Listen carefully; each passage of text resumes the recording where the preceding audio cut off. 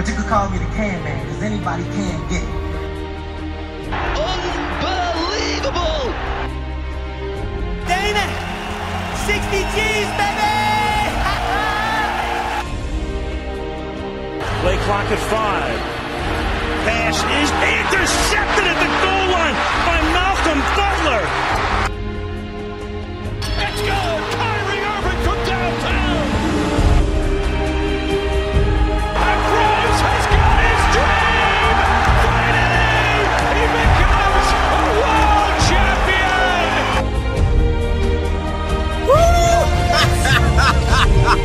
I love this game!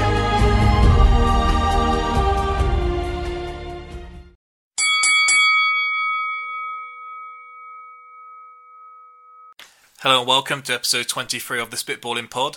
I'm Luke Byron and today I'm joined by Tom Kennett, Connor Harmer, Rory Ford and Jack Evans.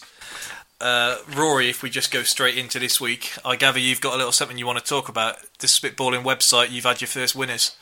We've had a couple of winners, Byron. We've been off to a flyer. So it started on Saturday with Magical Memory winning at 100 to 30, so just a shade over 3 to 1. And then we had Jordan Spieth, who nearly gave me a heart attack on Saturday. He was driving about as far right as Donald Trump goes. And, it was painful to watch at times, but he ended up getting the job done with a cosy 3-stroke victory, I think it was in the end. And that was put up at 16 to 1, so I hope a few of the listeners got on. I know I was on. And then I ended up wasting a few quid back in Kim Hybrex in the darts last night. To cap off my accumulator. He's no one's boy after last night. No, he rattled off the first 3 legs against Alan Chuck Norris. And ended up then, just getting absolutely annihilated. But he's still got the best walk-on song, Hi Ho Silver Lining. But I think you'll see the best walk-on tonight, Stephen Bunton with The Bird is the Word. Because he looks like Peter Griffin. With those tips, I foolishly backed a horse on Friday, put Spieth in, and then put Arsenal to beat Chelsea in their friendly. No idea why I did that, but so that let me down. Yeah. And then never back the team you follow or the town you're from, Byron. You come to learn this kind of thing. If before we get into UFC 214, we obviously had the UFC on Fox this weekend with Gastelum against Weidman. You were the only person who picked Weidman. He's had a screamer this week, hasn't he? Yeah, that was another successful tip I landed. I'm not sure if you can take much credit for that, because with an extra 10 seconds in that first round, then it would have gone exactly how... Yeah, I was a little bit worried when that straight left got delivered, but... You know, Chris Weidman, like I said to you, he will not quit on his home patch. Well, he did well, and then he won, and then that interview after just was absolutely horrific. I would have hoped he would have lost if I'd have heard what he had planned for the interview afterwards. I thought you'd be the only one who'd be happy with it, seeing as you, for some reason, hate Bisping, which we'll get into a bit later. We'll keep that in the back pocket for now. I don't want him giving me an internet tirade like he did to... Just to go through that card, the Brazilian cowboy mugged me as he does every single time. If he's not missing weight, then he's just screwing my acca. Although probably the second dirtiest fighter in the UFC behind Yoel Romero. I think it was like 3 favourites on the entire card, one on Saturday night, which was ridiculous when I just carried on betting each time it lost. It can't possibly lose this time. And then obviously it did. Can we get on to the one man that me and you are waiting to lay into? Is that Gian Vellante? That is him, yeah. How, at this stage in your career, can you still not be versed for 3 rounds? He's got the gas tank for about 3 minutes. He fought a guy with one eye for the majority of the fight. A guy who looks like he's been attacked with a hammer, posting selfies in the ambulance after. Yeah. A guy who, remember, was brought into the UFC purely to fight Cormier on about 5 days' notice, and somehow lingered round ever since. He wobbled him in the first, didn't finish him. Wobbled him in the third, and then ran out of energy when he tried to finish him off, and ended up going backwards. Yeah, he is just a joke, to be honest. I've not really liked him for a while now, but Saturday just capped it off. So if we get on to UFC 214. If I go around the table and we'll just go from top to bottom on the card, and we'll kind of just give our take on who we think wins, how do we think they win, and that kind of thing, and see if you can carry on this week's luck into next week. Luck. Come on. So if we start at the bottom of the card, we've got Jimmy Manuwa taking on Özdemir. I don't even know his first name. Volkan Özdemir. I think I've told the story before about Manuwa, where I went to interview him and he threatened me down the phone.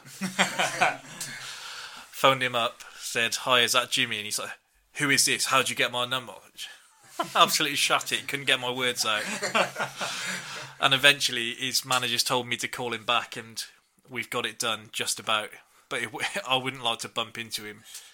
If I go first and then we'll kind of go round. So I see Manuwa enters the fight with a 17-2 record for this one, and 88% of those wins are by knockout, so I don't think it's any real mystery how he's planning to win this one. I think the good thing about him is he's more than just a brawler. He's very precise and he can be very patient when because he knows he's got the power. And I think he has learned, from when I spoke to him, he said he's learnt a lot from his 2 losses, which a loss to Gustafsson, loss to Rumble aren't exactly 2 bad people to have on your record. I saw he was actually born in California, so he'll be fighting in his hometown for the first time. But then just looking at his weakness, you would say would be being taken down and being ground out on the floor, while Özdemir averages 0 takedowns a fight. So you think this one's going to go exactly how he wants it to, and I think if you're going to back someone and you're going to fight Manuwa at his game, then I don't think I would pick against him in that sense. I think maybe in the second round, I think Özdemir only really knows how to be aggressive, even in that Serkinov fight, when he caught him right on the temple. So he's clearly got the power, because it looked like he barely even touched him there. So I think you couldn't be too shocked if Manuwa got stopped because of the power both of them have. But I think if I was going to go with one of them to win, then I would go with Manuwa. Rory, if you want to, are you going with the same thing? Yeah, I'd probably lean towards Jimmy Manuwa. I do think we probably don't really know a lot of. It seems strange to say after 2 fights, but we probably still don't really know a lot about Özdemir. He had that split decision against OSP, which was pretty close, and then, we didn't really get to see anything. It was 28 seconds, I think, against Serkinov. But yeah, I'd probably say Manuwa's worthy favourite, and he should get the job done. What about you, TK? I tend to agree with you. In fairness, I think the style-wise, it's just a great matchup for Manuwa. As you said, if you're going to play him at his own game, there aren't many that are going to outdo him. I think, as you kind of alluded to with Rumble, I think in your interview with him, did he say he didn't feel ready for that? He said time that as well?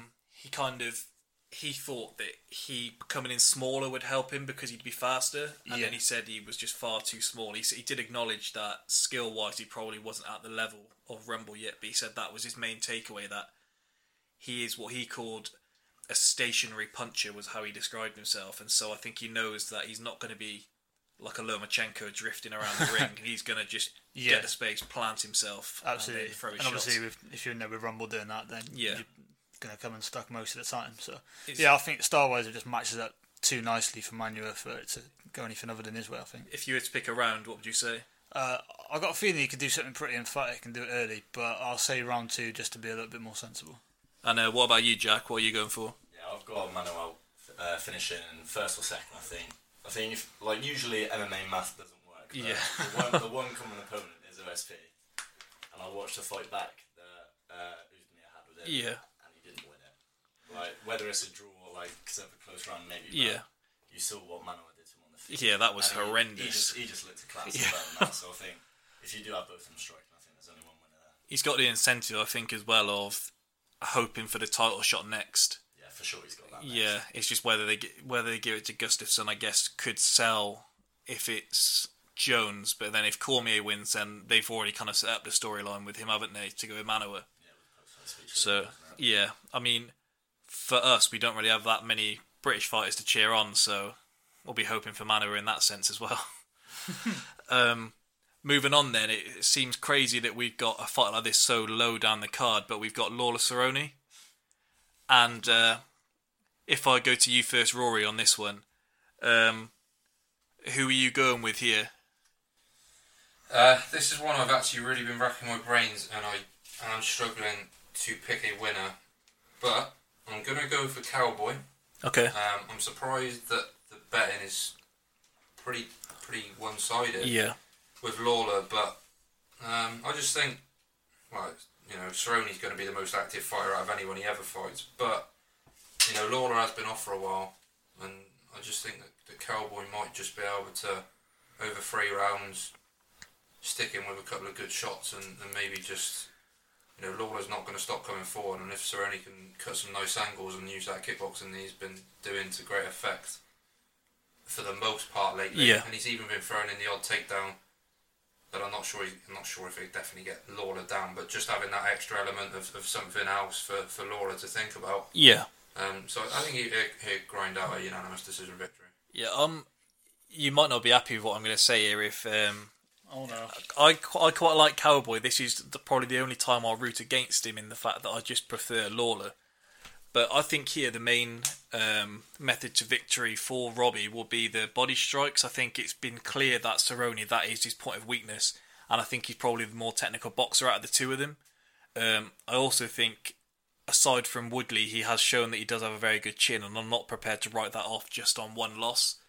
I also think, which is what you might not be too happy about with Cerrone, I think when he's hurt he can go into his shell a bit. And I think we've seen with Lawler, particularly with the McDonald fight, that he is happy to stay in there and go in and grit it out. Whereas I'm not sure Cerrone's got that in him if he gets brought into a horrible dogfight. So I think Lawler stops him late in the third. But this is one of them where you wouldn't really be surprised by any outcome. I think the most surprising for me would be if Cowboy was to stop him. But then I guess we don't know how much each of them have left at this late stage of their career. Something I thought was quite interesting was Cowboy said he doesn't spar anymore before a fight. He said he literally just does the move arounds because he knows what it's like to be hit, he knows how to fight, and he's not prepared to take any more damage in the run up to a fight. Well, Lawler said a similar thing as well. Yeah. I think he's only just started sparring again recently, but before this he took like a 6-year break from sparring as well. So, what about you, Jackie? Who are you going with for this one? I've got Lawler by finish as well. Yeah. So I think, although he's had a long layoff as well, you've had Cerrone that's had coming up to 9 months, I think, off. Yeah. And I think the last time he had a layoff that much was the Dos Anjos fight where he got finished early. Yeah. And I think he just doesn't bode well with a long layoff from that. So I honestly think Robbie finishes him quite early as well. Yeah, I'll be happy if Lawler wins, but it'll be quite a bittersweet because I don't really want to see Cowboy Well, go out on his back. Yeah. you're a fan of both, aren't you? Yeah. What about you, TK? Who are you going for? We're split. I'm going to go with Rory and go Cerrone. I don't easily come to that conclusion. Like you said, it's a fight where you can't. If it went the distance, you'd say it's probably been a bit of a war, and they're both tough men who've made it through. And if one of them finished it, they both got the capacity to finish any fight, really, don't they? I'm not entirely sure how much Lawler's got left. I know it might sound a bit. I thought you were probably going to scowl at me when I said that, but I think someone as tough as him, who's been in the wars he's been in, and then to have, like you said about Woodley, I'm not going to treat it off the back of that. Yeah. But we've seen in other UFC fighters the effect that can have on your chin. Yeah. And I wonder if Cerrone does start landing some of the bombs he can land. And Rory said himself, his kickboxing, but also his takedowns have improved as well towards the kind of latter stage of his career. Like you said, it's kind of a shame that it's so far down the card in a way. Yeah. Because on another, maybe I suppose if it had been a few years younger, they probably would have been topping it, wouldn't they? But I mean, I guess kind of what you said about the chins with Weidman's maybe a good demonstration of that because he's looked so dominant, and then since being knocked out, it looks like he just has to be hit clean now, and he's going down. Particularly, we saw Gastelum landed, I think, one punch, and he went down. I mean, we didn't mention it earlier, but when Gastelum got hit, that head movement on the cage where he ducked about 20 punches, just moving back and forth. But yeah, I'm hoping they both have at least one more war left in them. But the only gutting thing for me is it's not 5 rounds. yeah, definitely. The point that I was going to say about the fight, the fact that it's only 3, is you go through Lawler's recent wins. So obviously you got KO by T Wood. It was a split decision against Carlos Condit. When you know, very, very controversial. He then KO'd McDonald late. After 3 rounds, he was probably losing the fight. Yeah. You then go back, and then he had a split decision win against Johnny Hendricks, where again he could have been losing the fight after 3 rounds. The Hendricks and Condit. The Hendricks one, I actually thought he'd lost, and I was kind of hoping that he won. I convinced myself at the end, like, there's nothing wrong with this decision. The Condit one, I know a lot of people were unhappy about that. Was it the Hendricks one where the fight finished and he tried carrying on punching because he was just in the zone and he was just banging his fists together? But I think whoever wins, we wouldn't be too disappointed if they were to fight Woodley or Maia. But I guess as much as people can like Maia, which we'll get onto, so we won't go into a prediction now, but I think you get the better matchups for anyone if it's Woodley who's got that belt. There's a reason Maia's been avoided. Yeah. So then if we go up the card again, then we have Cyborg against Evinger. I guess the natural place to start here is de Randamie. Disgraceful. I would have loved to see her get absolutely pounded by Cyborg. But conveniently now a fight's been made, she's just been booked for UFC Rotterdam. So, yeah. She kept hitting home late as well. Evinger is like an aggressive fighter. I can't say I'm too much of an expert on her fights, but I was doing a bit of looking today when I was working from home. And I've seen that I think if you're going to beat Cyborg, you either need to be very technical and be able to stay out of range and be able to stay on your feet, or you need to have freakish power. And I'm not sure she has either of those. She's particularly aggressive, which you think she's either going to move into a takedown and just get mauled on the floor, or she's going to walk into something big on the feet. I'm not entirely sure how old Cyborg is, but Evinger's 36, and I think she's had a tougher career than Cyborg as well. Oh, okay, well, I think she's had a tougher career as well, and Evinger probably doesn't have the bonus of being on some of the substances that Cyborg is almost certainly on. Almost certainly. Yeah, so I'll go for Cyborg KO. I think on this part, I feel bad for Evinger that it's 5 rounds, because if she is tough, oh god, then it could just be absolutely horrible to watch. Jack, if we go to you, I'm assuming you're going with Cyborg as well. Sure.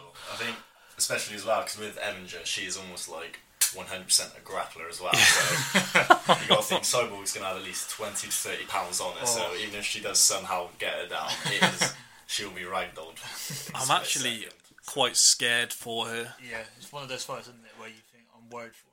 I mean, when we see the face-off, I'm not sure how bad it'll look, but I go back to the Garcia-Salka fight where there was the face-off and you looked at Salka and you're like, honestly, I feel so bad for you. I feel so bad for you doing this. It's just quite funny, like the promos as well, when they tried to promote the fight and they're like convincing themselves. Yeah, they just said, you know, they're here for UFC just selling it as we got 3 title fights. Yeah. So I'm assuming this one is going to be done fairly quickly. Rory, are you going to shock us and be going for Evinger or? Absolutely not.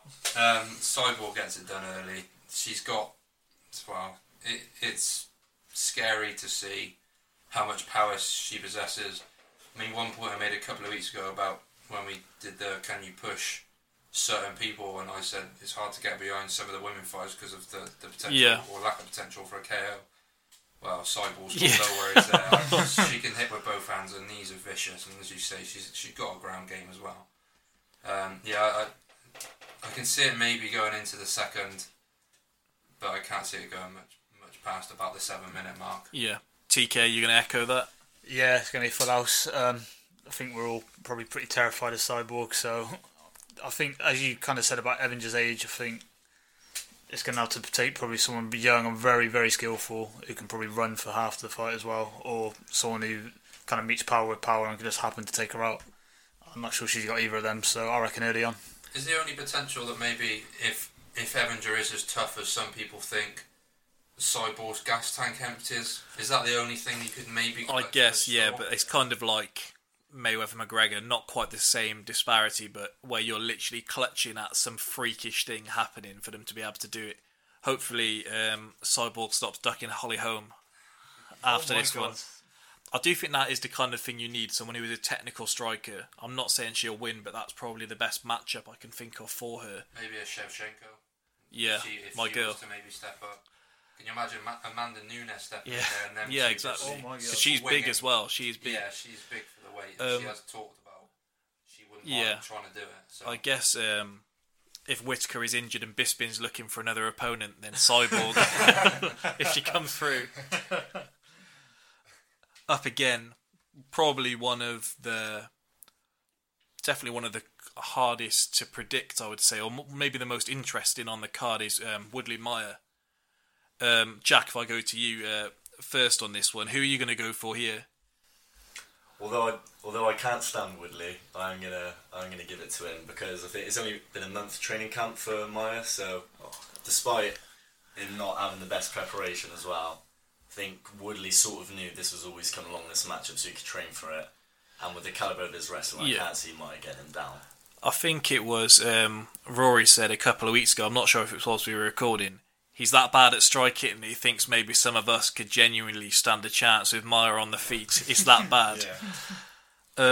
So would you go for stoppage or would you say decision? I think he KOs him, because especially after looking back at the Masvidal fight as well, he had great success on the feet and that. It was Masvidal's calibre of wrestling is nowhere near Woodley's and that, but I would love to see Maia pull off the upset. Yeah, I'm going to go for Woodley, the most harshly treated champion in UFC history, as he said. I've seen they've been pushing his promo a lot for this fight, so I reckon he's had a bit of a whine. He's been on all the radio shows and everything for this. Pretty similar to what Jack said. I'm quite confident with Woodley here. As you said, looking back at the Masvidal fight, I think with Woodley is what you'd class as a complete MMA fighter in that he's got the power, he's got the takedowns, he's astute enough on his back or if he's taking someone down. And I think his power, I think he's going to get to Maia at some point during the 5 rounds. And I think if Maia hasn't had the training camp that he would have liked, shooting for those takedowns, and when you're not getting them, that gasses you out very quickly. And so if you're tired, you can't strike, and you're stood there with Woodley, then it's not going to end well for you. So I'll say round 3, I think Woodley's power carries him through and he gets the job done. Rory, what about you? I know you're quite a big fan of Maia, but are you able to pick him here? I really like Maia, but when you said it's one of the closest matches on the card, I actually think it's one of the biggest. Okay. I think Woodley's going to absolute steamroller him. I think Maia, he is unbelievably good on the ground. I really like his style. The fact it's a disservice to say he's one-dimensional because he's so good at it, but he is one-dimensional. It's nice to have something a bit different, isn't it? He's kind of like the lost art of a true martial artist, But I think Woodley could absolutely pulverise him on the feet and not really have to be worried about getting taken down. And even though Maia's has fought a heavier weight class, I still think Woodley's going to have the strength advantage over him as well. Yeah, and I think maybe you might even see Woodley throwing leg kicks that he's not even really going to have to worry about, and he could just chop him apart very, very quickly. I think kind of like, what Whittaker did for the middleweight division, in that he got rid of the guys that just nobody else wanted to match up with. This could be what Woodley's doing here, because he's probably the best matchup for Maia, and he could just be doing the rest of the division a favour, because I don't think you're going to see Dana rush in to put him back in with any of his big guys. In fact, he made him, seven wins before he gets a shot? Yeah, he hasn't rushed him for the title. No. So. TK, are you going to complete a full house, or are you going with Maia? No, unfortunately, I can't really make a case for Maia. Too many weapons for Woodley. I think Maia's going to find out that he's waited a long time for this, and then it's kind of going to dawn him quite quickly. It's shame about the lack of prep, as you said. That's a bit of a. I think that does affect the fight badly, unfortunately. If Woodley wasn't as good a wrestler, then I think you could obviously make a case that in going there, despite Woodley's striking abilities, you could say, okay, Maia might be able to get to him, but with that in mind, I don't think he's going to take him down. I think Woodley takes him out of there. Yeah, one thing I would add is I think Maia's style kind of determines on him being able to dictate the pace of the fight, and I think Woodley is that complete that he's not going to allow him to have his fight. And I think with Maia's style, as we've kind of all touched upon, it's very good when it's going your way, but when it's not going your way, then you're kind of treading water and you're very quickly running out of stamina, and he's going to have all those weapons coming at him, and he's going to have only one thing he can do back. Kind of like Ryan Hall. He's probably the closest thing I can think to Maia, in that if you can eliminate that chance of going to the mat with him, then you can do what you want. It's like when Maia fought Rory McDonald, and he was so successful in the first round. They stood up, and Rory McDonald landed that one body kick, and he just wilted. And I've never seen a fighter just go from, you know, such a high to such a low with one strike. Normally you see a bit of a barrage and you think, oh god, the tide changing. I just think Maia's... You know, I love Maia and I hate Woodley, but I cannot see Maia getting anywhere close to taking him down, really. A bit off topic, did you happen to see the Shane Burgos fight on the card on Saturday? Yeah. Did you see that that body shot that he chopped in? Yeah, that was horrible, the way he literally folded him. And we're going to have Burgos on here in a fortnight's time. He's on holiday at the moment. When he comes back, then he's going to sit down, and so if we get any questions in there, then we can fire them off and we'll get him on here. Maybe if anybody could tweet us a question, maybe if they want to get it in there. Definitely. And then from here, then we're on to the main event. So we've got Cormier Jones, which I know Rory doesn't like Jones and he doesn't like Bisping, so I'm not sure what he's doing here. But I'll kick off this one. I'm going with Jones here. I couldn't pick against a coked up Jones, and so I'm certainly not going to pick against a fresh and focused one. He's embracing the heel now, which I've spoken to Jack about a couple of times, and I don't know if you saw the interview on Saturday night where they asked DC what he thought about Jones, and then they asked the question the other way around. He literally said "fuck DC" and just left the mic and just walked off. That's class. So that thing as well with him supposedly saying his style to beat DC was going to be hit and run. Yeah, so he's literally so dark, so dark. I think he'll control the range, and he may even try and take DC down early just to plant a few seeds of doubt in his head. And I think if the cut is as hard as it looked for DC last time, then going into those later rounds, and I think Jones might be able to pick him off. When I picture it, I don't envisage him stopping Cormier. I think the only thing there would be if Cormier was to lay it all out on the line and then go for broke and he was to get taken down and caught in something or clipped. But if I was to put my house on it, then I would say a Jones decision would be what I'm going for. Rory, are you going to make the case for Cormier, or are you picking Jones despite not liking him? I can genuinely actually see if DC's ever going to beat Jones, then obviously it's got to be now. The obvious thing you would have to worry about Cormier is the weight cut. I mean, even in that interview of the weekend, he looked like a man who'd been a little bit ill lately, to be honest. As they say, the older you get, the harder it is to cut the weight, and Cormier's hardly got age on his side now. But if he's ever going to beat Jones, I just look at how Jones fought against OSP, and I know Luke that you think he would fight completely differently if that would have been against Cormier. But that's still in the back of my mind that you know, maybe Jones isn't going to be at his best on Saturday night, and DC has got the ability to do something. Yeah. You know, I mean, I even had a weird dream when you put your alarm on a 5-minute snooze and you have that one random dream that Cormier landed and Bigfoot Silver style uppercut and stopped John Jones. Wow. But I don't see that happening. I think if Cormier is going to beat him, he's going to pressurise him, maybe get the odd takedown or two, and maybe grind out a close decision. But yeah, I'm going to stick with Cormier. I'm going to put my neck on the line and say that Cormier gets the job done. Yep. And then Jones annihilates him in the rematch. Just to kind of interject there with what we were saying about the weight cut. After he'd weighed in for the Rumble fight, he actually said, "This is the last time I'm ever going to do this cut." And I guess it's the Jones fight has come back up, and they asked him about it after, and he said, "You'll say some crazy things when you're going through that." I don't think anything could be as bad as Selby, where he literally turns yellow when he's doing the weight cut. Yeah, he looks but horrible. That must be just the size of him, because I think we had we kind of mentioned the other week when we were saying about people like weighing in at the same weight. Maybe a comparison would be the Broner and Garcia fight this weekend, in where they're going to be weighing in the same, but physically Broner's going to be a lot stronger, and I think the comparison then with Jones and Cormier is, if one of us was to say we were going to have Jones or Cormier like scrambling on top of us, then we would pick Jones because Cormier is so like physically imposing with the size of him that I think if he's on top of Jones, then maybe it could get a bit tough. Jack, what about you?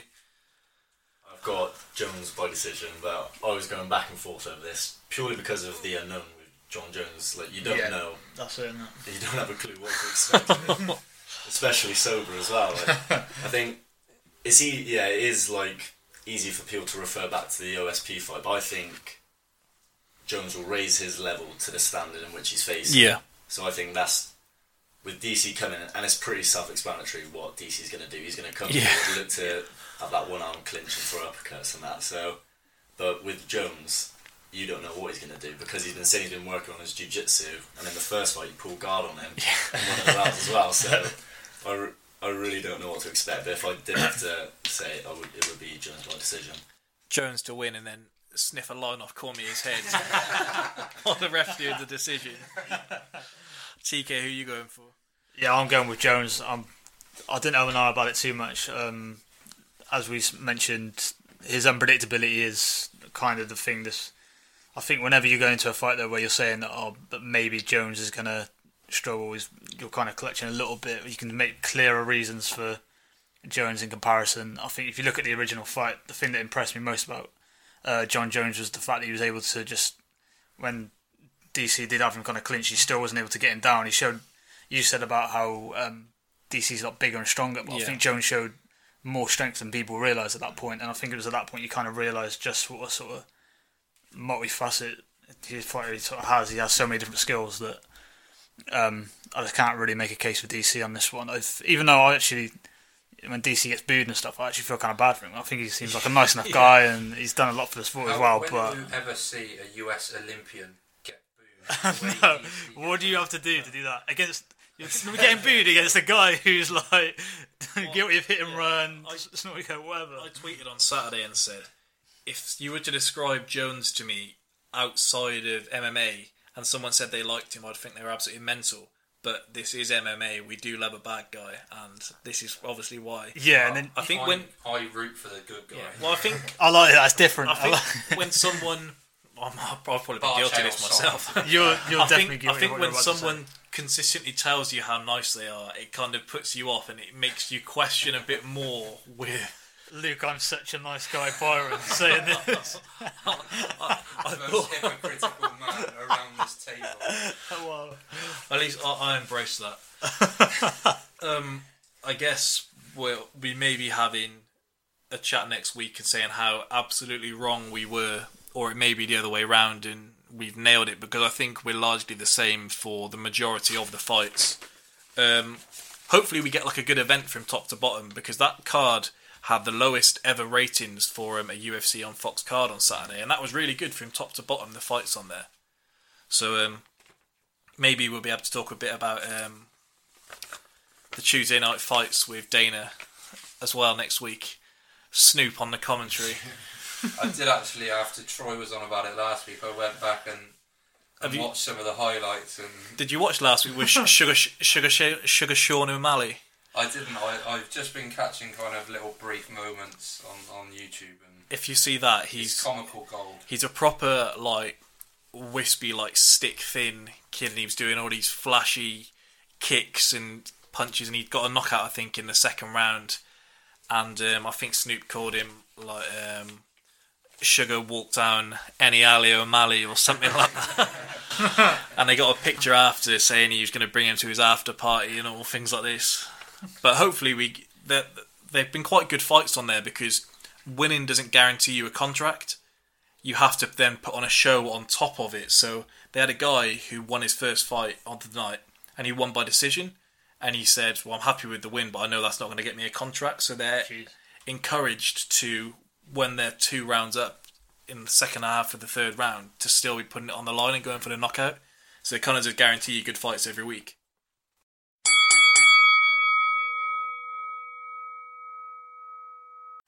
Sticking with the topic of UFC, topic that Rory actually suggested a couple of weeks ago, but has just said he hasn't prepared for. So hopefully he can think quickly on the spot here. I knew the answers when I set the question. If I go around the table, I guess we kind of do who everyone's favourite fighter is, and maybe we'll be able to take that into account when we're doing future predictions and we know if someone's being particularly outrageous. If I kick us off, I would say currently mine would probably be Max Holloway. I kind of judged it on who I'm the most nervous when I see them fighting, so maybe Jones would be up there, but I don't have as much nerves as I see him fighting because I'm fairly confident. But I would say Holloway, particularly the win against Aldo, that was huge, and I've kind of taken to him since the loss to McGregor. Another one that I would kind of say, in terms of maybe not a favourite fighter, but a favourite fighter to watch, would be John Lineker.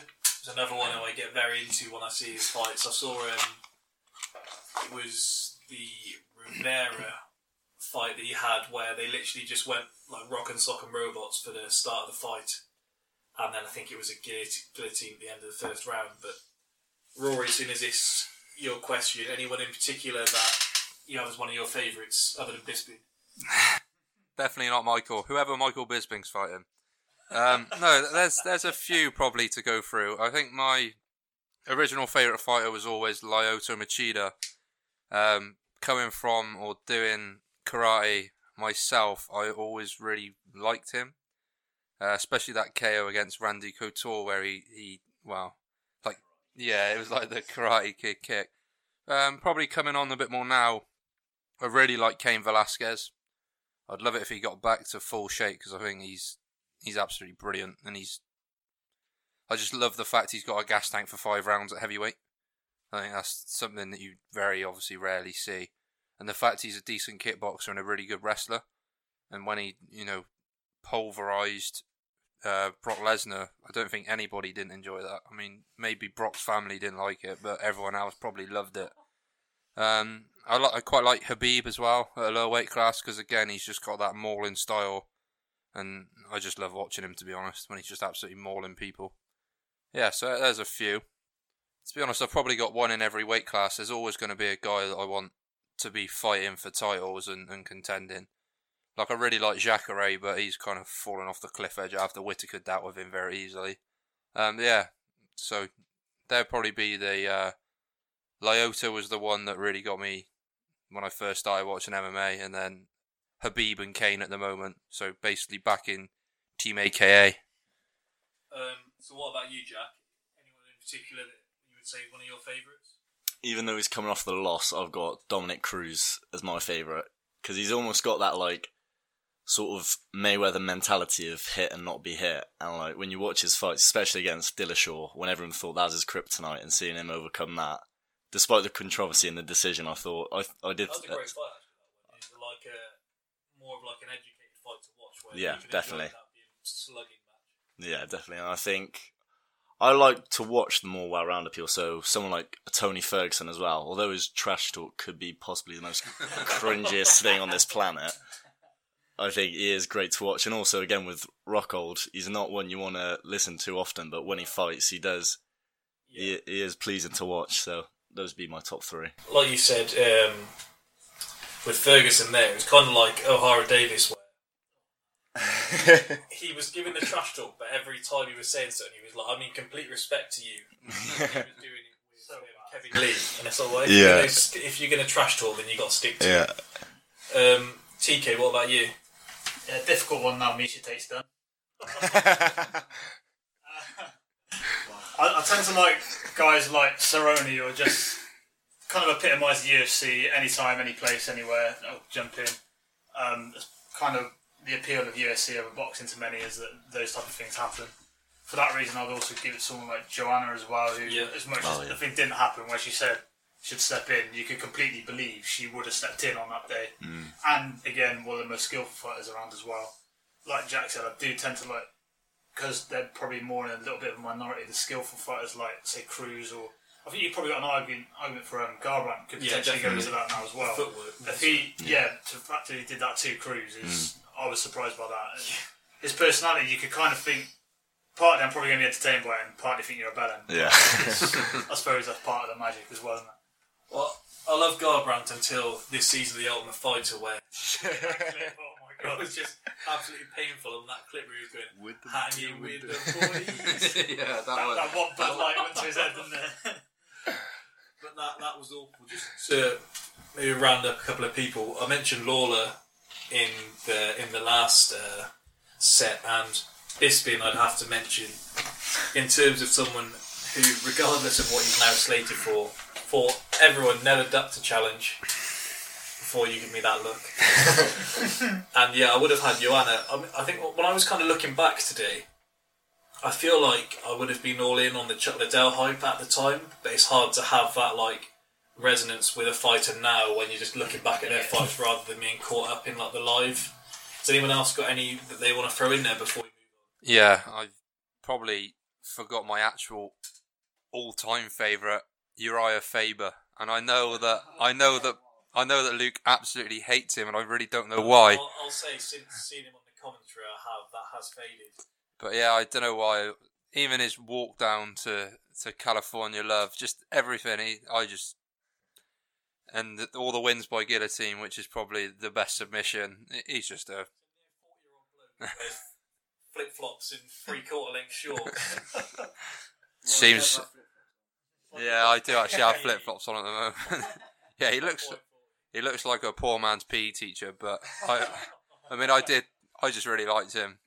Even though he never really quite got the job done in the UFC, I just thought he was a good fighter, and obviously was one of the founders of Team Alpha Male, which has produced so many good fighters over the years. So this maybe we'll have a few more differences popping up. So if we go for favourite fight, I was quite struggling when I was thinking this, because the first one that came to my mind was Holly Holm, Ronda Rousey.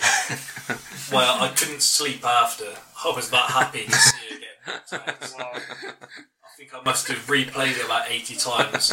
Actually sat down when BT replayed it at 10 o'clock the following night. Just sit down and watch it. And just seeing her face when she got slept at the end. As with Nunes, where she just looked like she had no clue what on earth had happened. And then she's ridden off to be pounded by Travis Brown, who's another one who goes into my list with Brown versus Arlovsky. That one round war. Yeah. And even better that it was Travis Brown that got beaten at the end of it.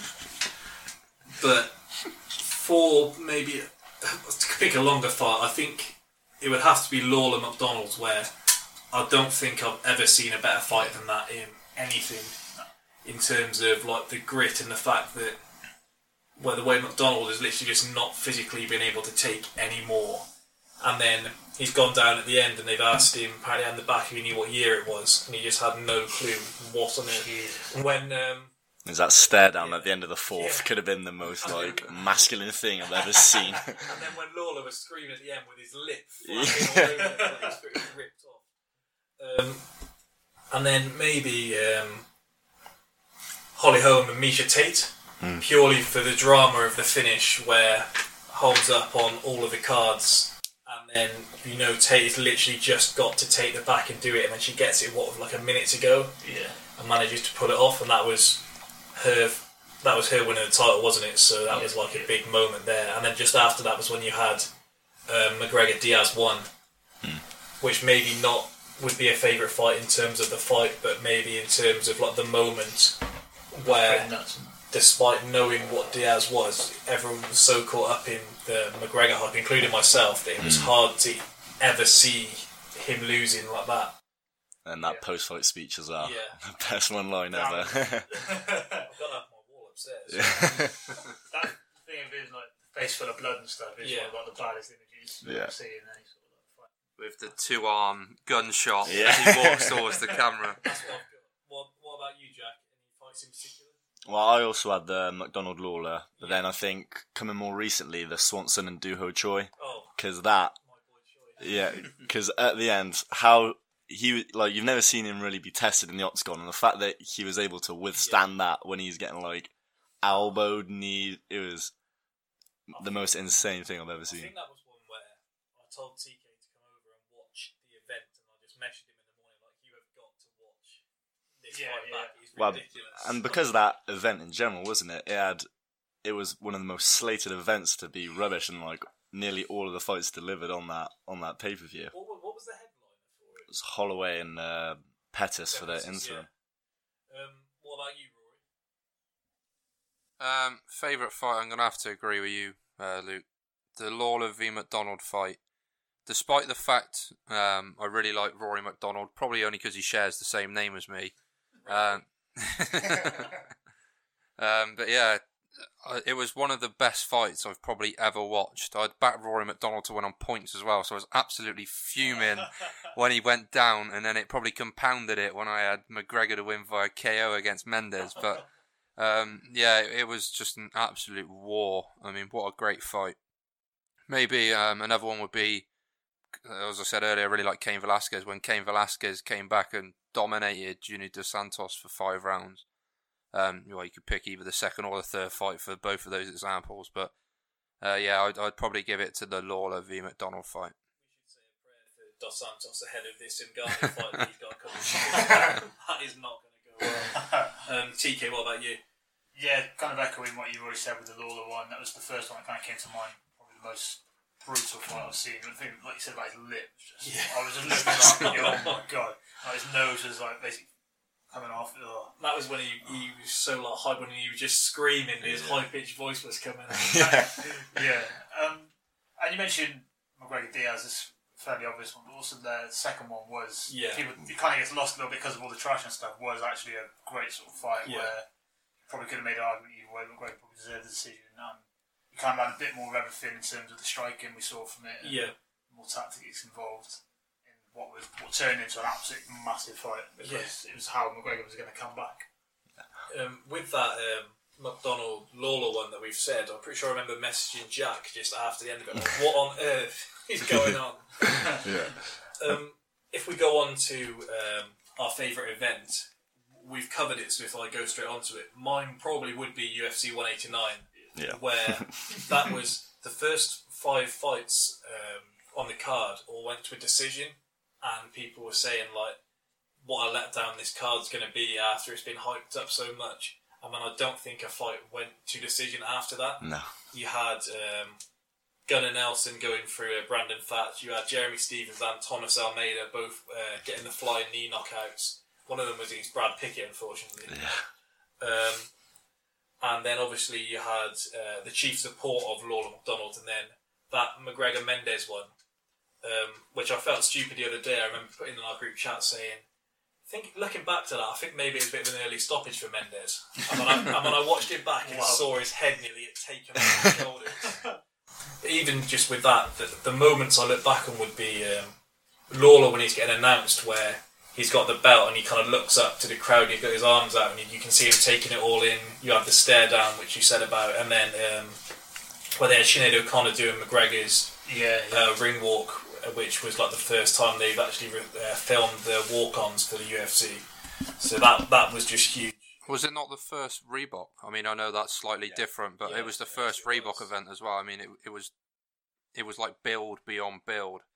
And it was unbelievable. I thought the Reebok deal was quite a good thing until I actually read into it. That's how horrific it is. The only other one that I could think of in terms of an event was UFC 196 with McGregor Diaz 1 and Tate Holm, which we've gone across both of them. I would say as much as you kind of feel like a fanboy when you just talk about McGregor, he does have that big fight feel, typical to maybe like a Joshua fight over here where everyone is talking about it before it happens. You see the people that's up at Twitter on like 3 a.m. that you would never normally have. And I guess they know they're going to get the buy so they can stack it. Which I quite like, because in boxing when you've got a big headliner, they just don't stack it because they know people are going to buy it anyway. Whereas UFC, they stack it because perhaps they don't have the guaranteed buys, so they want to get the buys that they possibly can out of it. And they presumably take the approach that people will buy into us if they just watch a McGregor fight, and then they'll come back and watch more if they think, oh, this card is full of great fighters. Yeah, they said with the UFC 189 thing, one of the big things that got picked up after with, I think, the press that don't usually follow those kind of sports was the fact that they leave the blood on the canvas and they don't wash it off, and you have part of them saying how barbaric it was. But as a fan, if you're flicking the channels, you flick and you see blood all over the canvas and you see two bloods about to go in there, it does reel you in because you think, oh, I'm getting something like juicy to watch here. Compared to tippy tap. Well, the best comparison I can have is my dad, where I've told him to watch UFC. Where's this going? My dad, where I've told him to watch it, and he says, why would I want to watch that? It's just two blokes just hugging on the floor. Whereas obviously it is completely different, and when you actually buy in, and when you have followed UFC, then you can appreciate that, but you do know there is far more, and it can be kind of more brutal than boxing in that you get a hit when you're like knocked out on the floor. And Absolutely. Jack, do you have any other events that you would go into? I had UFC 202 in there as well. I feel like a proper McGregor fanboy now doing this, but then I remember that tweet you sent me, and it was back in, I think it was after McGregor fought Holloway. And I like gave him the shout out, thinking I was like Mystic Mac. But then when you look through the 202 card, it was a great one because you had Cody Garbrandt securing that title shot with that brutal KO, and then that Cerrone finish on Rick Story, which could have been one of the best combos. Yeah, it was unbelievable. And then the Johnson Teixeira, where everyone thought it was going to be a 3-round war, and then Johnson just starches him inside like 13 seconds. That Joe Rogan. That is a scary man. Yeah. Rory, what about you? You got anyone in particular in those? Yeah, I'm going to go right to a throwback and go for Tough One. When we had Forrest Griffin v Stephan Bonnar, which was like even now they still talk about it as one of the best fights. And perhaps maybe we should have even given that a mention in the last bullet point. And, that was a unbelievable fight, and a card that they sometimes say saved UFC, in the sense, like you said then, Byron, of if you tell your dad, oh, go and watch this, and they, people were telling their friends, you've got to put it on, there's these two blokes and they're absolutely pummeling each other. And then, UFC 198, the 189, sorry. That would be one that I'd go to, just purely because of the amount of good fights there was. And probably 205. I mean, like we say, we keep harping on about McGregor, but it had Habib, Johnson, it had Joanna, it had Wonder Boy v Woodley, which wasn't the best fight, but it was still 3 title fights. You can't go wrong, really. I think maybe an interest. Woodley Wonder Boy. After you just mentioned UFC 198, that was Vadim Miocic. Oh, sorry. My mistake. 189. But the 205, like I said, 3 championships. I'd probably say that it sounds like we've only started watching UFC in perhaps the last 18 months to 2 years, but it's a lot easier now to have a brilliant card because they do stack these cards with multiple championship fights, and I think that is perhaps why we've picked ones from a little bit more recently than perhaps going back to the early days when we started watching. TK, do you got anything to add to those, or have we covered it? No, I was going to go with obviously the 189 card, but then Jack Shelp with the ones with the Cerrone knockouts and the Johnson knockouts was 2 most brutal knockouts I've seen. That was a solid card. I would ask, because we kind of touched on it then, how each of you got into watching UFC, because I've said it a couple of times on here. The first time for me was when boxing had finished and I flicked over and gave it a chance, and the first one was Dillashaw, where he won the belt against Renan Barão, and the second time that really was when I started making a case to watch it was Mendes Aldo 2, which probably could have gone on my best fights list in terms of seeing the back and forth. Their promos are kind of unrivaled, the UFC ones. They can really sell it to you and get you into it, almost like the wrestling ones where they build the whole story from front to back. But I don't know how any of you got into it.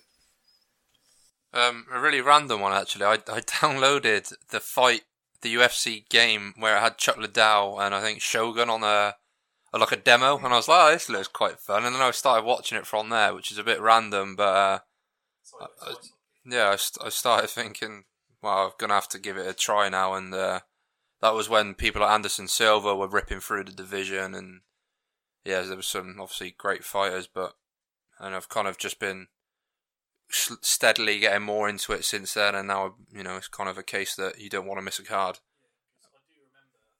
might have mentioned it with Jack, where I remember him tweeting me saying, if you give UFC a chance, then you will love it. I'm not sure about this. I mean, obviously, it did work, but what about you, Jack? How did you get into it? Well, the first one was a really random one. It was when I had like Spike TV, and it was in the WEC when Uriah Faber and Aldo fought, and it was, I don't know if you've seen it, but it's one of the most brutal... An exhibition of leg kicks. Yeah, like Faber's leg was just black and blue all over it. It was disgusting. Then I think from that, it was...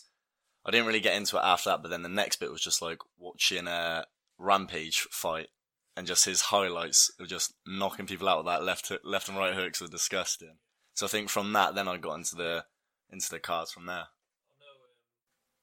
TK, you kind of started watching it with me when we watched the boxing. What was kind of the first one that you would say got you into it, or is there anyone you can kind of look back on, or would you say it's McGregor kind of reeling you in? McGregor's probably reeled me more in terms of, I would probably watch almost any kind of UFC I'd be happy to watch. Before, I'd probably tend to watch bigger ones. So I can't remember what the first one I saw was, but I think it might have been Anderson Silva, someone like that. I kind of knew the names like John Jones, Cain Velasquez, etc.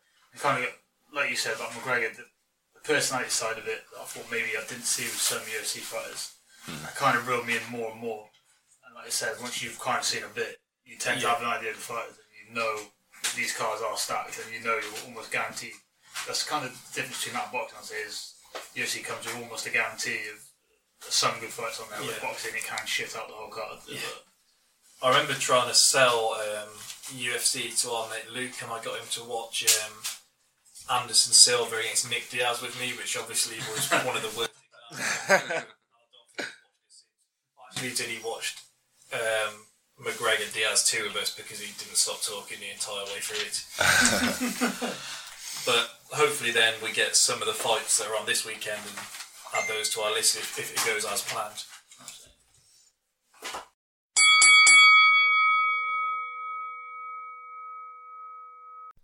This Saturday, Adrian Broner takes on Mikey Garcia at the Barclays Center in Brooklyn.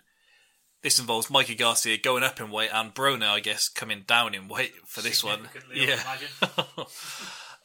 So yeah, just to kick it off, the thing that first caught my eye with this fight was the betting odds. Yeah. Mikey Garcia is currently a 1-5 favourite, which, looking at the odds for his other fights, I think the bookmakers just routinely get it wrong with Broner.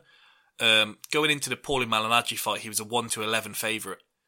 Bearing in mind he was going up in weight there, and that was the shot of the title, which obviously he won, but it was a razor-thin split decision, which I thought he lost. But people have been talking him up a lot at that point. He's come around. We haven't seen his struggles. Exactly. Kind of good, but... He was also a 1-4 favourite against Maidana, which obviously went the other way. So it's kind of like they jumped off the bandwagon too much, if I was to say. Yeah.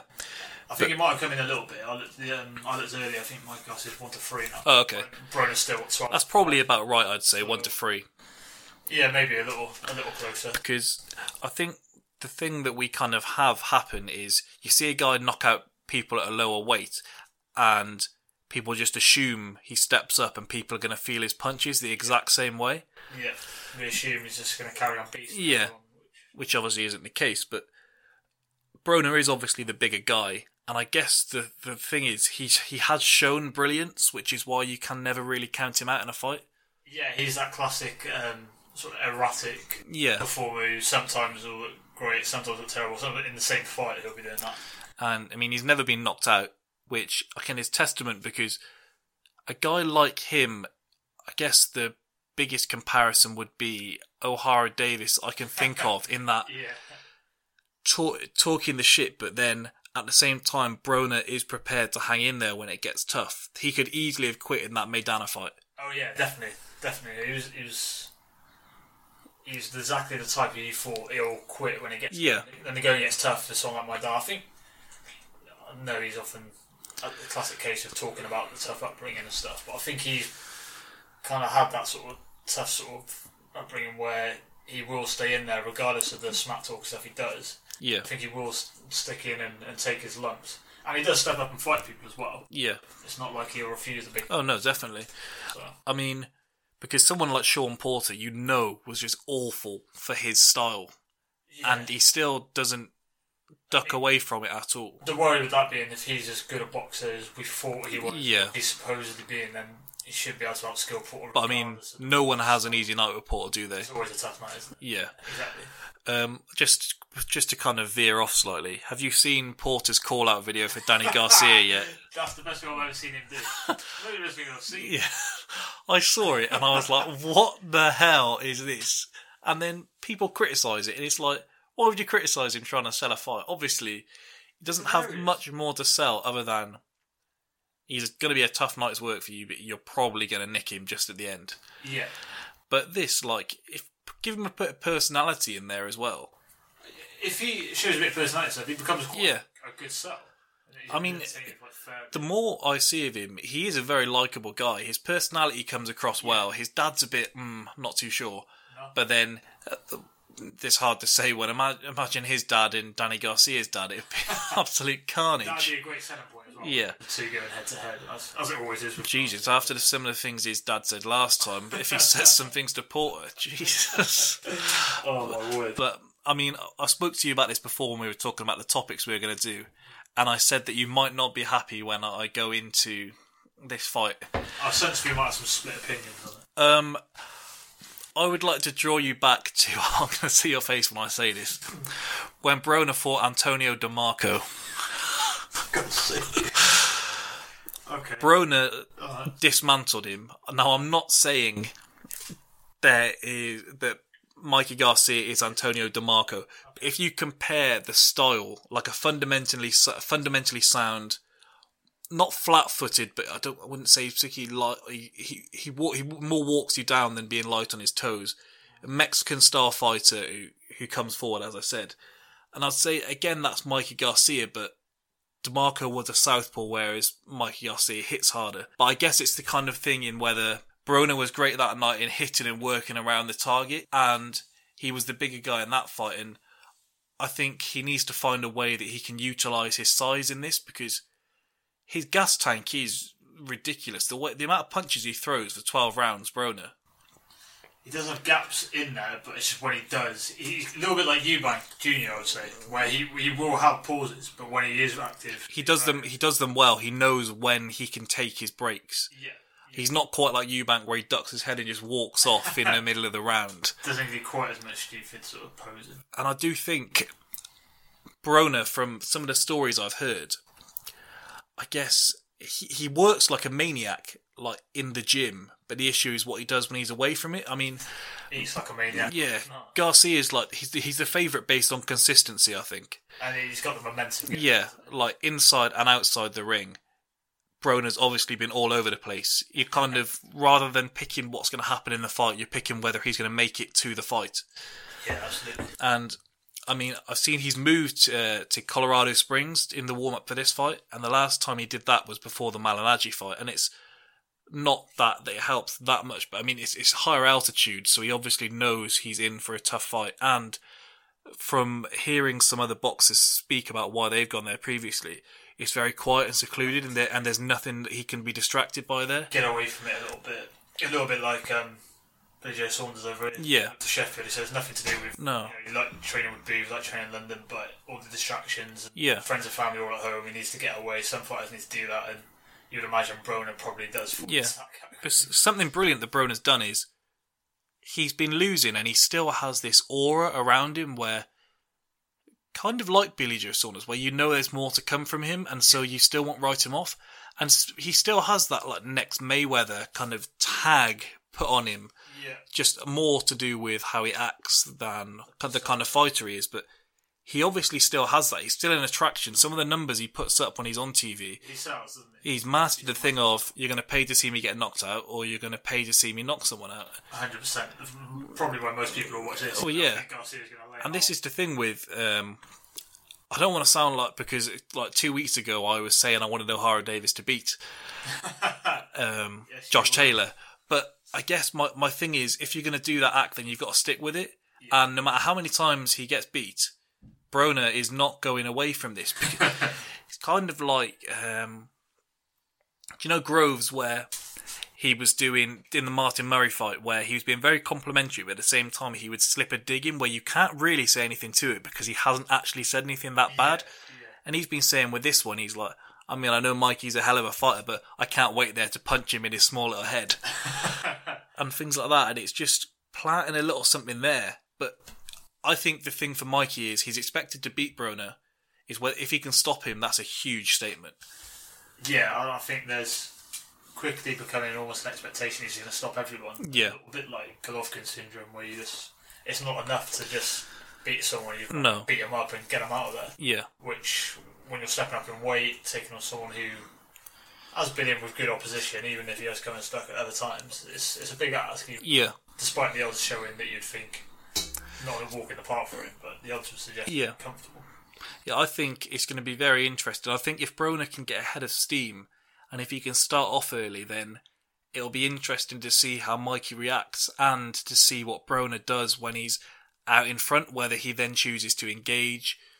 Because we shouldn't write it off. I mean, Mikey Garcia can be hit because his style, he is very much of the best kind of defense is a good form of offense. And so I don't think he's a big risk taker, but I think there are times when someone of a high caliber can hit him, and someone of Broner's size, because I think he's going to look quite a lot bigger on the night. I mean, some of the pictures on his Instagram and that, he looks very big in this camp. He's going to look bulkier. They're similar sort of height, aren't they? Yeah, they in the face-off, they don't look that ridiculous in terms of different size, but he looks like more physically imposing. Yeah. But it's not, I wouldn't say it's Broner's style then. He's not a bully, is he? You wouldn't imagine too much. No, but there may be a time when, in the Porter fight where he knocked him down in the last round, it was almost like he was just sick and he was just annoyed, and it was almost kind of like the bully's been pushing and pushing and pushing, and he just snaps and just like pushed him back. Yeah. And he just looked more angry and just frustrated, and so he eventually hit him and he's obviously gone down. So he does carry some power.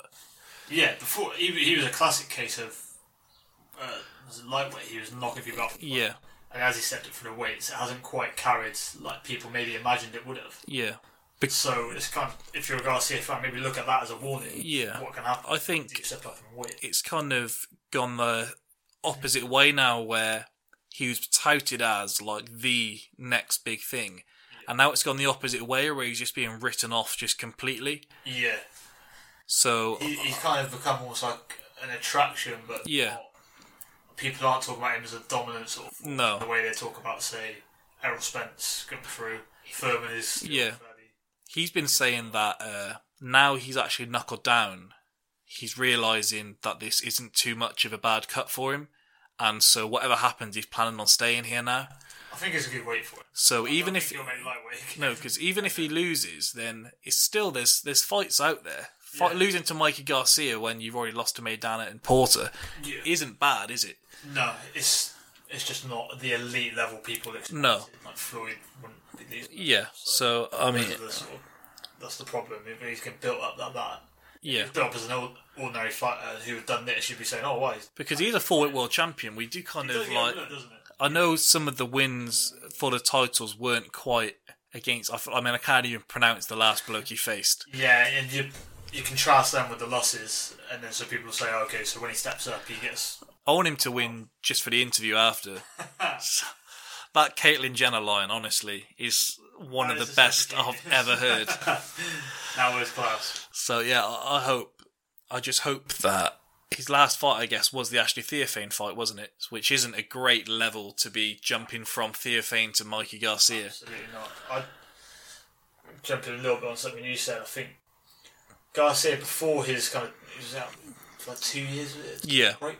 Before that, he was showing a little bit more boxing and moving than people thought. He was coming through and people were expecting him to kind of be the next big thing. And he went quiet. And since he's come back, obviously been knocking people out. Obviously, there's Latin Carney one is kind of grabbed attention. Yeah. And I think the combination of the fact he can box and obviously he's a puncher, I think his power will carry it to an extent, and up as well. It's not a huge weight difference. Some of the angles he works as well, you don't have to be hit hard in those places to be hurt. It's like kind of brutal, wasn't it? Yeah. It's only, we say about stepping up his weight, it is I think 5 pounds, isn't it? Yeah. From lightweight to light welter, so it's not, he's not jumping up hugely. It's not like when AB went from lightweight to straight No. to 147. Yeah. Which I don't think he's got any place at. I think he's a bit too small for that. So, as we've probably given the impression, I think I'm picking Garcia. Are you going for knockout or points? I think they might wave it off. I think they might call AB out. I don't think he'll necessarily lay him out, and I think AB can take a punch better than some people give him credit for. Yeah. But I could see those kind of robot legs coming back out again like they were against Maidana. As much as I would love to pick the upset, I can't go against Mikey Garcia, but I don't think he'll stop Broner. I think Broner, even if it's going against him, I think he's got enough where he can survive. I think if it's going against him and he knows the fight's not going, I think his pride will keep him through to the final bell. Okay, what do you think's next for the two of them if that's the case? I don't really know. Broner, you don't know because a loss might send him into a spiral. He could just... Yeah. But for Garcia, hopefully Linares gets rid of Campbell in the meantime, and then that can set up a fight there because that would just be a beautiful fight if those two. He just want to go down and get that done. Yeah, so hopefully we get that. If not, you'd hope Crawford and Dongo winner. Yeah, I mean the worst thing about this fight is that it's on the same night as UFC 214. Yeah, someone wasn't thinking that, would they? No, but I guess it's not bad to have a night full of those kind of fights. So absolutely, hopefully it turns into decent scrap. Hopefully next week we're back to talk about the Cam Man.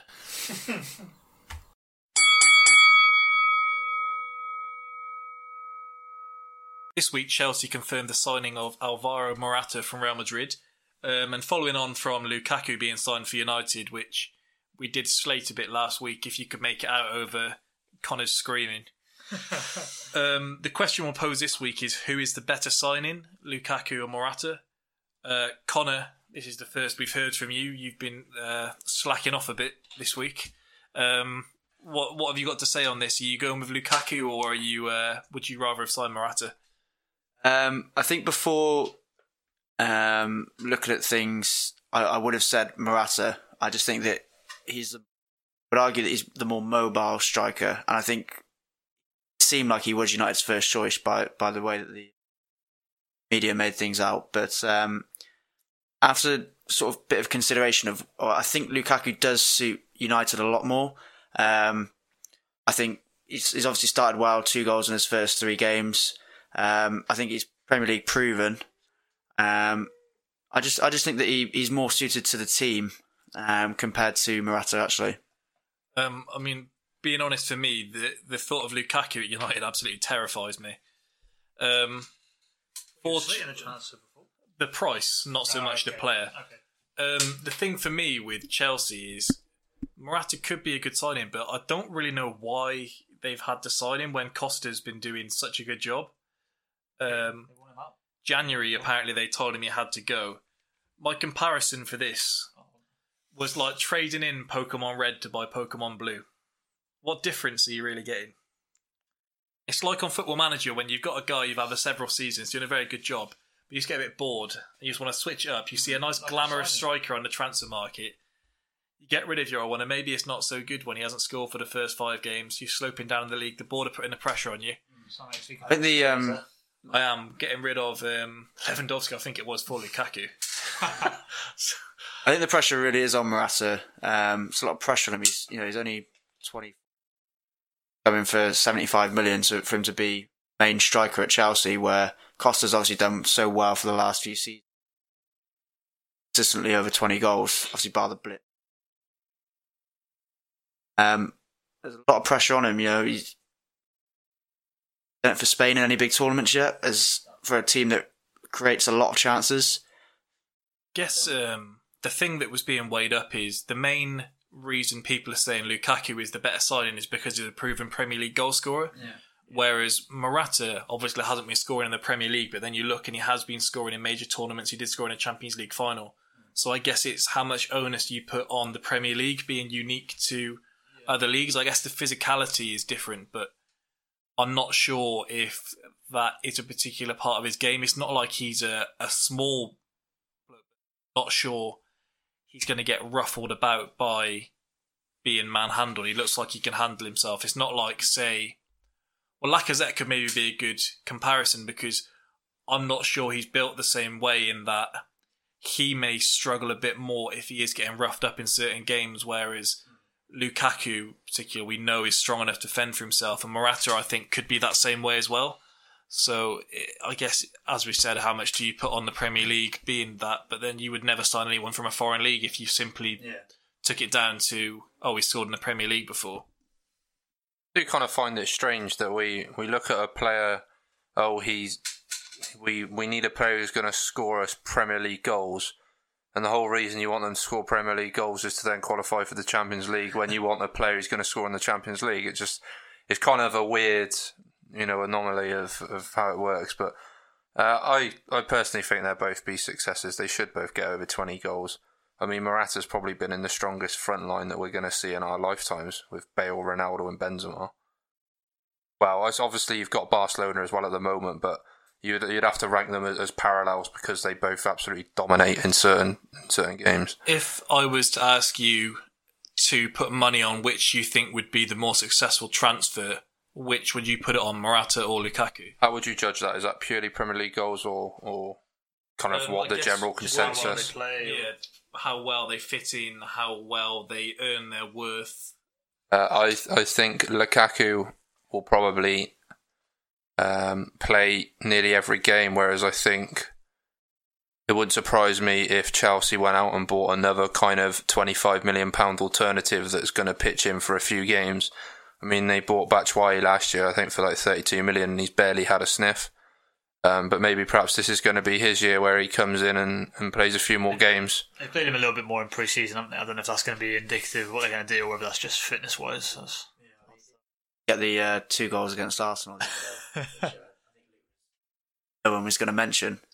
Well, we beat Bayern in a friendly match, which was called just a friendly match, and then when we lose to Chelsea, then it's the end of the world that we've lost to Chelsea. The worst thing to come out of that loss to Chelsea is the fact that it did cost my bet. I can't really think of any other negative than that. They had literally their first team out, and we had a guy who was working in BMW last year starting for the team. So Ospina didn't get arrested for what he did. that was brilliant. Broke his nose, and I think it was 2. Yeah. Not quite, and he got the foul as well. Not quite as good as Diaby against John Terry.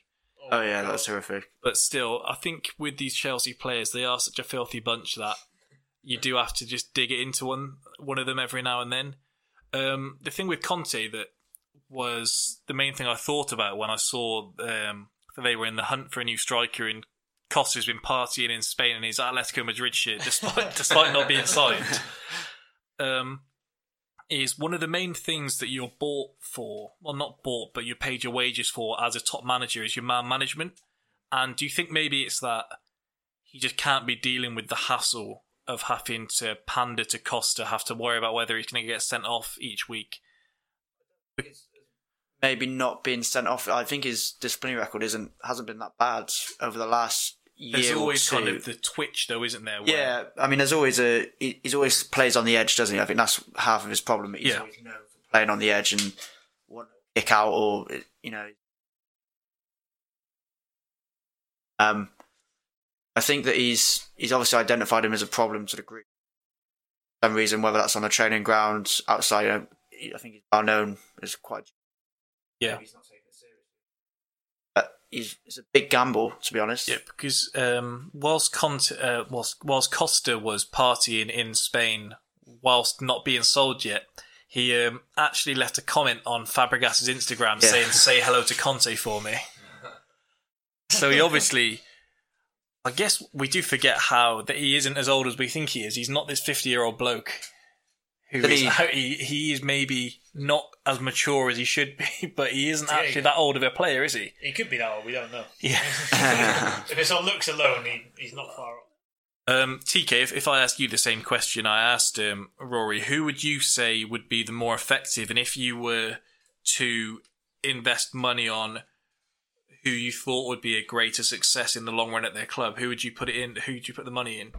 I think on the basis of what we said previously about proven track record in the Premier League, I think Lukaku probably has to. I think there's kind of only so much he could flop at United. I think to an extent he's going to score a certain amount. He's going to lead the line quite well. It's just, I think style-wise they fit quite well. I don't know whether it fits perfectly, which I think could prove a bit of a problem. And I think on the flip side, when you look at Chelsea, their whole game was kind of tailored towards Costa, really. He was kind of the focal point, as much as Hazard, etc. got kind of a lot of the plaudits. It tended to go through Costa. His work rate, his strength, as well as his goals, was all part of it. So I think Morata's got more of a job on his hands than Lukaku, even though Lukaku's going into, obviously, a massive club in United. Sort of tag that goes with it.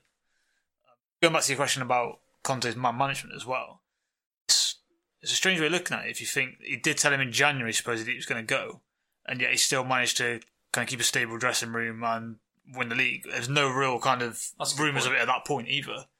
Whereas, is it that now he's kind of lost patience and he's kind of losing it a bit, or is it all part of a kind of genius plan where he's thought, well, we'll win the league and then I'll get rid of him afterwards and then I'll figure out what I'm going to do? One of the things I thought about with Lukaku is, and Connor might give me a funny look when I say this, obviously he's not as technically brilliant as Ibrahimovic, but do you think maybe Jose has seen that he's had the success with Ibrahimovic in his team and he's maybe looking for someone to take that same kind of role, in that maybe he could do with his play with his back to goal better, but in terms of it's not that too much different it's not in particularly mobile quick striker, but it's still like an aggressive striker, someone that I guess he's hoping can bring others into the game around him. Yeah, I think he's always had that. If you look and to recognise with Mourinho, obviously had Ben, and Inter Milan he had Etu and Milito, but Milito, yeah. So I mean, so he's always had strikers who are fairly big in stature, and he's that's why I was quite surprised that he was actually meant to be going for Griezmann. I actually think that Lukaku is more suited to United than what Griezmann would have been. Yeah, I thought Mourinho player, I don't think. Granted, he's obviously a world-class player and he probably would have adapted, but I think it would have took a lot more time and he may not have been well suited to the Premier League being the size that he is. And I think Lukaku, probably as similar as you're going to get to Ibrahimovic in terms of stature-wise, but I think he's obviously a bit more mobile and he probably does hold the ball up a little bit better. Obviously, Ibrahimovic links play, I would argue, better, but I think Lukaku does hold the ball up better, although he gets slanted for his touches. Yeah. Okay, well, to kind of close this topic out, because I'm sure we're going to discuss it again when we do our preview of the season, if I just go around the table with no real explanation, but just like the name of who we think would be the most effective of the pair. So if I start with you, Rory, I see you just claim the mic. Would you go for Lukaku or Morata, who you feel will be more successful come the end of the season? Well, before you said no explanation, I did just have one final thing to add. Go on. At the end of the day, Lukaku did get 25 Premier League goals last year. For Morata to come in and hit the ground running and hit over 25, he's got a massive task on his hands. Yeah, Lukaku outscored Costa at the end of the day. It was only Harry Kane that outscored him. So for that reason, I'd probably have to say Lukaku's going to be the overall maybe better signing, as much as it pains me to give it to a United player. Well, I'll go for, I would say Lukaku too. I mean, I said at the start that I'm absolutely terrified of what he can do as I envisage their front line, especially if they can bring Martial and co into being worked in the right system. But yeah, I'll go with Lukaku. So Connor, I'm assuming you're going for Lukaku? I will go for Lukaku, yeah. I will. And TK, just to close us out, who are you going for? I don't think either will necessarily hit the ground running, but I think they'll both make adaptations, and I think Lukaku ultimately has got it a little bit easier to do that, so I think it'll be him.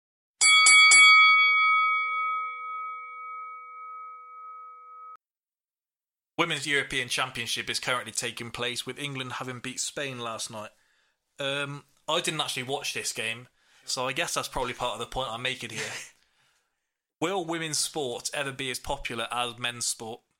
Now, Connor, don't have such a wry smile on your face. This isn't just 15 minutes of women bashing. Don't you dare, after some of your comments over the past few days. Well, I'll kick us off. The notes he's got in front of him. The notes or the book, honestly. I don't think it ever can be. I don't think the talent pool is large enough. other than the only women's sports I'll watch are women's mixed martial arts and women's tennis at a higher level, where you do actually have some good competition to be watching. I'd prefer it if they did 4-5 sets, but other than that, I'd have no real interest in watching any women's sport. Connor, you look raring to go. Put your lips on the mic. I actually agree. I'll be honest, I don't really enjoy that much watching any women's sport. I don't mean this. I honestly don't mean this in a sexist way, but I don't enjoy it. If there's women's football on, there's women's tennis, I just don't enjoy watching it. I don't find it as a top level. I mean, as we said a few weeks back when we did the MLS, it's sort of like you said, you wouldn't go and watch your local team because they're not as good as what you can watch on telly. Yeah. And it's a similar relation to this. The level isn't as good as what it is with men. So I'd not put myself through it. I'm not saying that they're bad sports. they're not bad sports people. There are good sports people out there. But maybe athletics would be the one that I would potentially watch. Rory, if I go to you next, what are your thoughts on women's sport? I gather you watched the women's cricket recently. I have been watching a bit of the Women's Cricket World Cup. Thankfully, England actually won yesterday. They beat India in the final by bowling them all out. I mean, it was a bit of a welcome relief from the golf for 10 minutes, to be honest, because my heart rate was probably about 250 beats a minute, how bad some of Jordan Spieth's shots were. But I think one comment that made me laugh was my dad when, on the second last ball, a very easy catch by one of the England players, Gunn, and she literally dropped it, and my dad just turned to me and said, "She's just dropped the World Cup there," and I was just like, "Yeah, I can see your point," but it was kind of like I would have fancied myself to take the catch. I mean, this isn't me kind of going after them in particular, but it's like we mentioned a few weeks back with the 100 metre times male to female, and the male ability was just so much greater. I mean, you can watch some sports and it is brilliant. If you're ever watching a close game of any sport, if you watch a 4-3 in women's like football, you watch a brilliant tennis match or anything, it is exciting to watch because it's unscripted drama. But the amount of quality, as you said, in the male game is far higher. I do just want to pull this back. So this week now, you've said that you could compete in international women's cricket and you could strike with Damien Meyer. No, my specific point was that particular catch was probably one of the worst drops I've ever seen in professional sport. And striking with Damien Meyer, I think you could put a kangaroo in there and he'd be in trouble. I'm not sure I can go back to you again. I've just seen beach volleyball on your notes. Hang on a minute, I've not got any notes in front of me. I come on here purely with my own thoughts in my mind, so you can't start ripping into me with that horrendous comment like that. TK, if we go to you next, I'm not really sure what your thoughts here are going to be, so I'll let you go. No, I mean, I go and watch Cheltenham Town play football, so I'm not averse to substandard. The problem isn't it, is that I can happily watch women's sport where the level is at a high sort of level. So women's tennis, for example, I would sooner watch it than some men's games, to be fair, because I actually quite like the fact it's out of 3 sets. I think it kind of keeps your attention for a bit longer, and it's some good matches. And whereas if you watch kind of a bunch of tennis players that you don't really care about in a 5-set game, you can take it or leave it. And it's similar with sort of athletics. If you're watching a female athlete, so like Jessica Ennis, for example, it's an interesting. So it depended on the sport. It's dependent on the quality of that, rather than just kind of the whole thing of women's sport. Don't get me wrong, I'd sooner watch a men's football match or a men's cricket match, whatever, just because the talent is higher. But I mean, I don't want to be too harsh here, but I will say what a lot of people are thinking. Oh, no. The majority of the time, you'll watch women's sport if the woman is good looking. Oh my god! Why was Jessica Ennis your only go-to? It's kind of the most famous one. But yeah. Why was Rousey as popular as she was? Because she was a hosed to the other women, and she had her jugs out while she was fighting. Which leads me on to women's fighting. We do not endorse that statement, I don't think. Honestly, Katie Taylor, she has to be shoved down our throats any more than it already has been. As I've said, I don't mind watching it if the level is at the same level as the men's, or at least of a similar level, or if the competition's there. Women's MMA, you have Jacek, and as much as she is of a higher level than the other women there is enough firm competition. Like, we were sat here saying that she could have lost the last fight to Andrade when we were picking it before. Katie Taylor was watching there. They're bringing people in off the street just to fight her to make her look good, while we're being told, follow the journey. She's fighting in New York next week. Let's all get behind it. Yeah, but let's be honest. What is there to get entertained by? They were doing the same for Anthony Joshua before he actually fought someone half decent. But there is someone like Klitschko or Wilder that they can eventually get to, that they can be fighting. Is that not essentially you don't know then? There is none of them. Look at the BoxRec rankings. The 8th person in the world has over 30 losses. Do you know who the world champion is? Yes, Clarissa Shields and the fit Swedish woman. Wow. You're making it sound really bad here, man. But yeah, the fact that we don't know is more kind of ignorance to what the world champions are, rather than the talent pool. The talent pool isn't large enough. But I don't know why it has to be forced, because she was put at the top of a bill, and she was put on there ahead of Brian Rose against Matthew Macklin, which isn't the best fight, but it was a competitive fight, and they were shoved early down in the card just so she could be on there, and Eddie Hearn can please some marketing people there. I'm not sure that was the same card, but I'll take your point. I think that was Conor Benn. I was about to rock you then and say it doesn't matter. You get the point. She's been built the same as all the Olympians. She's actually getting built worse. She's getting built worse. And then we're saying, look how impressive she is. You've only had a problem with it because there's a woman doing it. Anytime there's a bloke doing it, you didn't have a problem with it. I've been slating that as well. In fact, the other thing with her is that you say she's not entertaining, but one of your favourite boxers is Paulie Malignaggi. And Floyd. Floyd's entertaining. And he's fighting the best people in the world. Floyd's entertaining because he's so far ahead of everyone else, I think. It's not just women's boxing I'm going to go in on. The women's football is just as bad. It's not entertaining at all. Honestly, put me up front in a women's team. Hang on a minute. It'll be like I'm playing Wembley. We've got you claiming you can play up front and get around for 90 minutes. I'm striking with Damien Maia for a couple of minutes. I have to be getting around for 90 minutes.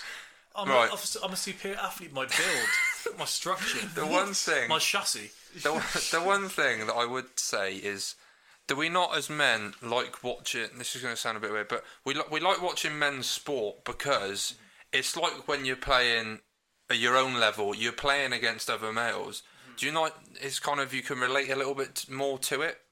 Being able to relate to the sports people is part of what kind of gets us involved, isn't it? So I think like maybe what we just want to take off because maybe if less women watch it as well, then it's less of an audience. Like we're all Caucasian males, and you feel a little bit uncomfortable watching an interracial scene. You need to be able to. No, that's not where we were going. You need to be able to. You need to be able to relate. You've lost your head. What on earth? I didn't think it was going. Wow. I didn't at all. Wow. Going back to your point of you thinking you can play, you can play up front for the women's team.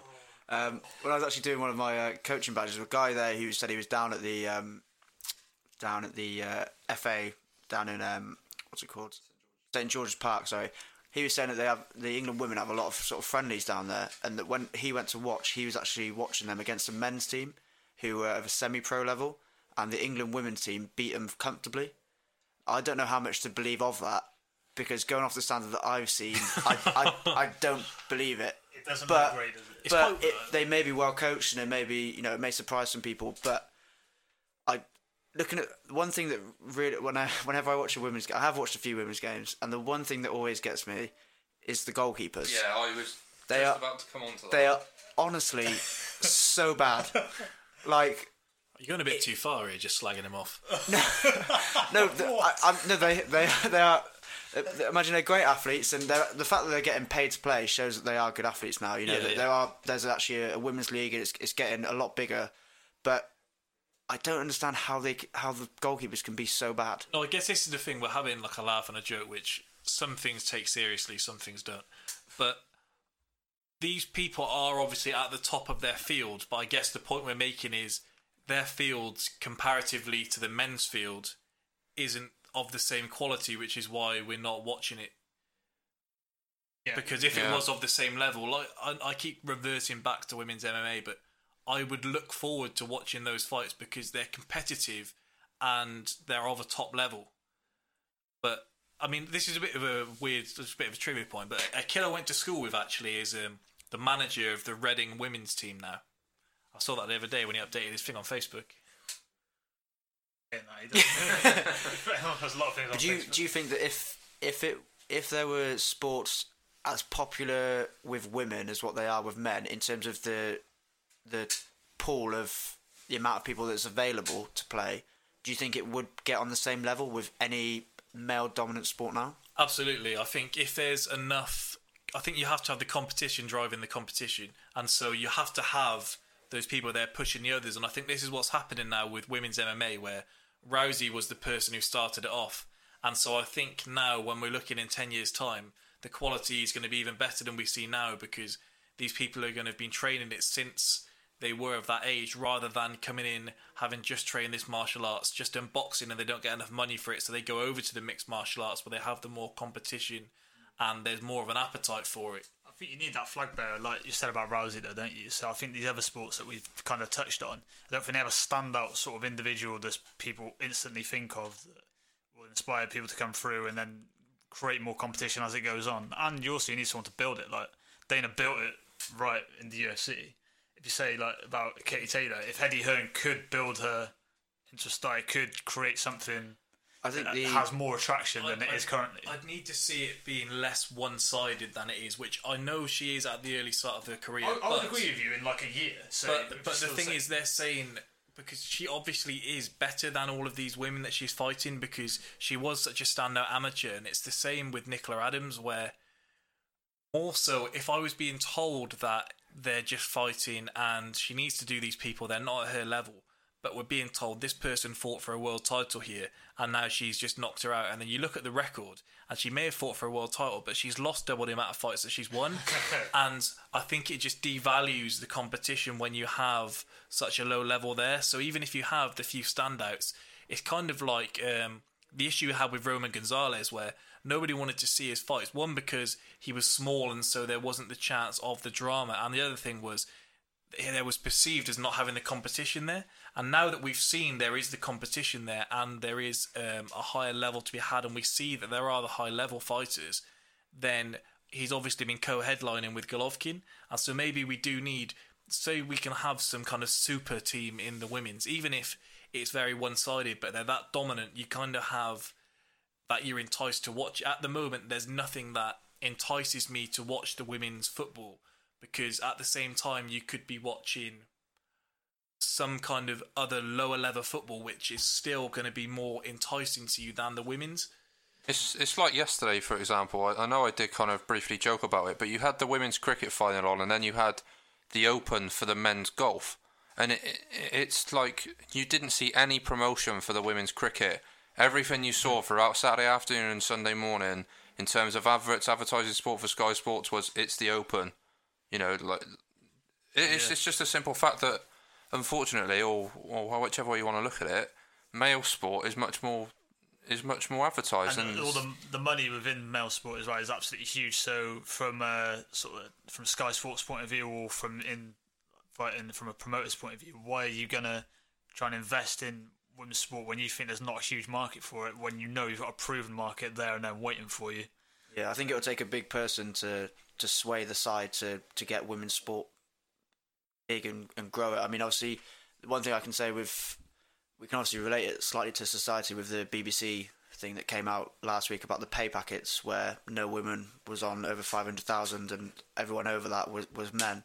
But the only other thing I can relate to is sort of football. That I think one thing they could do to maybe break it through is if the FA were to maybe make every Premier League team have a women's team.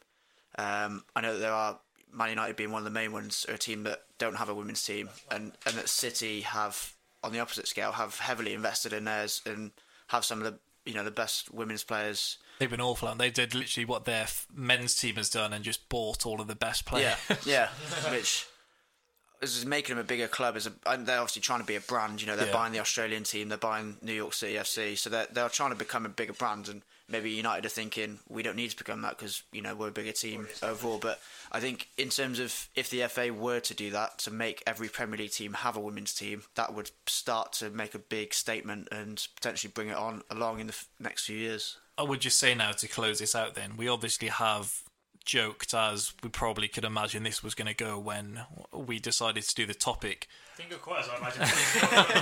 A certain comment, anyway.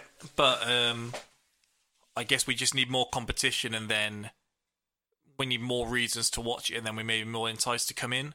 And then I guess maybe in the future we'll be talking about it and it'll be on the same level. But I think as well, the main audience for sport being male is you're more enticed to watch the more powerful, bigger, stronger players competing at a better level than the women's. Yeah. So thanks again for listening to another edition of the Spitballing Podcast. Thanks to Jack for coming on for his first episode. And as always, if you could follow us on SoundCloud, if you could leave a comment, if you could subscribe on iTunes and leave a review, then we'd really appreciate that. And we'll be back next week. Thank you.